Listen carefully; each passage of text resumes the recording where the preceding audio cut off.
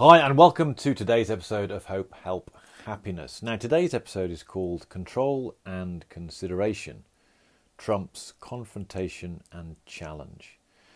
Now to give you some background to today's episode, at the weekend I was at a festival of happiness and I heard Dr. Andy Cope talk about the latest insight he has encountered, he has revealed, he's uncovered about happiness.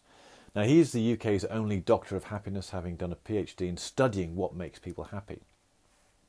And his recent insight is that we feel our thinking. Now I discovered this at the conference on Saturday, and what I want to do is I want to recount something that happened to me on the way to the conference that is related to this feeling of our thinking. So I travelled up to where the conference was. It's about 60 miles north of where I am. And I drove up, went up the motorway, and at some point during the journey, probably about halfway during the journey, I was in the centre lane of the motorway and needed to pull out into the overtaking lane to overtake a lorry that was much slower in front of me. I checked my mirror, didn't see anything coming up in that lane, indicated, pulled out into the overtaking lane, and once I pulled out, in my rear view mirror I saw a white Mercedes with a guy driving it, with a woman in the passenger seat, and he was flashing his lights furiously and making a hand gesture at me like he was milking a carrot. I suspect from the frequency with which he flashed his headlights and his gesticulations that he was not a happy bunny. And I'd not seen him. And when I pulled out, I thought the lane was clear. I normally pride myself on the quality of my driving. So to have my driving criticised and to be treated with that aggression by another driver sent some interesting emotions through my body. So what happened in an instant is that I felt my solar plexus tighten up. I got butterflies in my stomach, and I had this flush of emotion that went from embarrassment to anger to rage very, very quickly, and I even started swearing.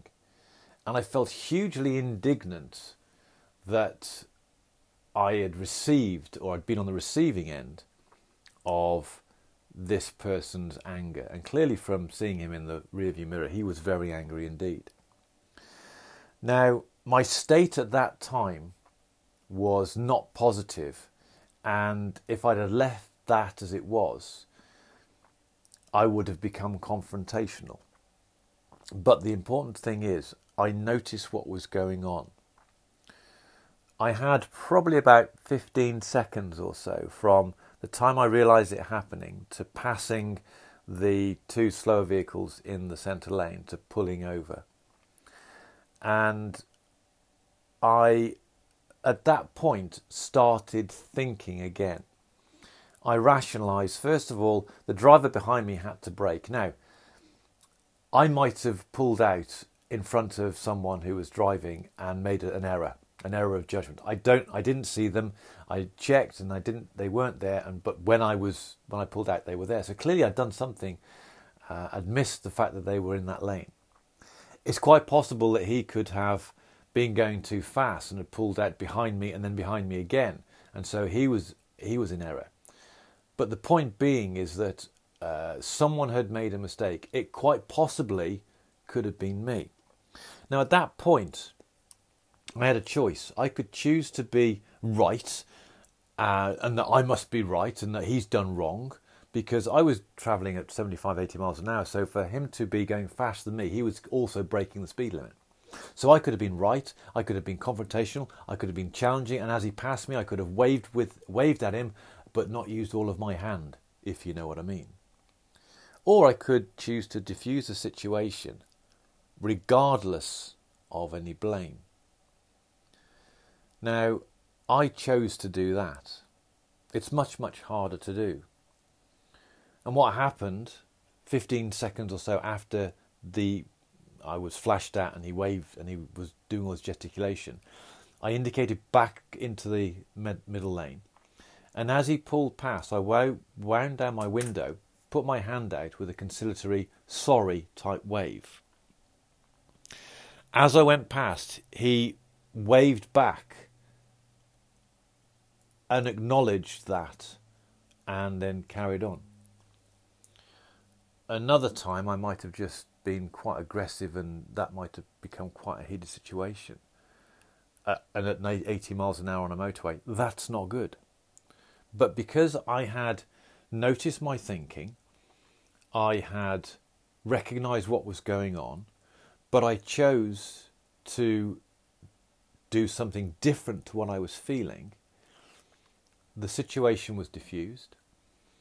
I felt much more stronger and more empowered, and the emotion associated with that, because everything now was chilled, dissipated quite quickly. And I tell you that story because what happened there is that I felt my thinking. So initially what happened, the thought process I was going through when the driver flashed at me and was quite angry was I felt indignant, I felt challenged, I felt threatened, I felt that I was hard done by, and that's why it raised those emotions. So what I was feeling with the thoughts of how dare he do that to me. Whereas I then later chose to say, okay, well, let me now diffuse this and let me soften this. Regardless of who is to blame, let me take the moral high ground and do what I think is the right thing for the situation. Even if I have been wrong, or even if I wasn't wrong and the other guy was wrong, let me diffuse the situation. So I then felt my thinking. And I think that's what I need to do as I move forward. That's a very easy example to spot because the anger that sort of shot up in me as soon as I was challenged and threatened by this guy was obviously there. So I can do it. I can spot the emotion. I can interrupt with different thought processes and make a different decision. And now I need to do that on the more subtle things that have been driving me into feeling low about myself. When I feel low self-esteem, when I feel that I'm not good enough, when I feel that I'm not worthy, when I feel that I'm unlovable. When I recognise those thought processes, I now know I have a degree of an emotional strength and resilience and control to be able to do something different in spite of the way I am feeling. I think it'll take a while to evolve and develop this as a skill, but this experience on Saturday really helped me understand that my emotional state is a choice that I have.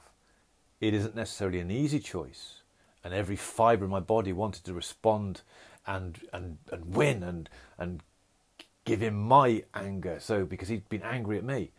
But I knew that was not a good thing because that could inflame a situation. So I know I can do it. I have a reference point. The skill now is to be able to do it on the more subtle feelings that just eat away gently, that sort of creep up on you. That's the next level of sophistication I've got to get with that skill. So that's today's episode. Until tomorrow.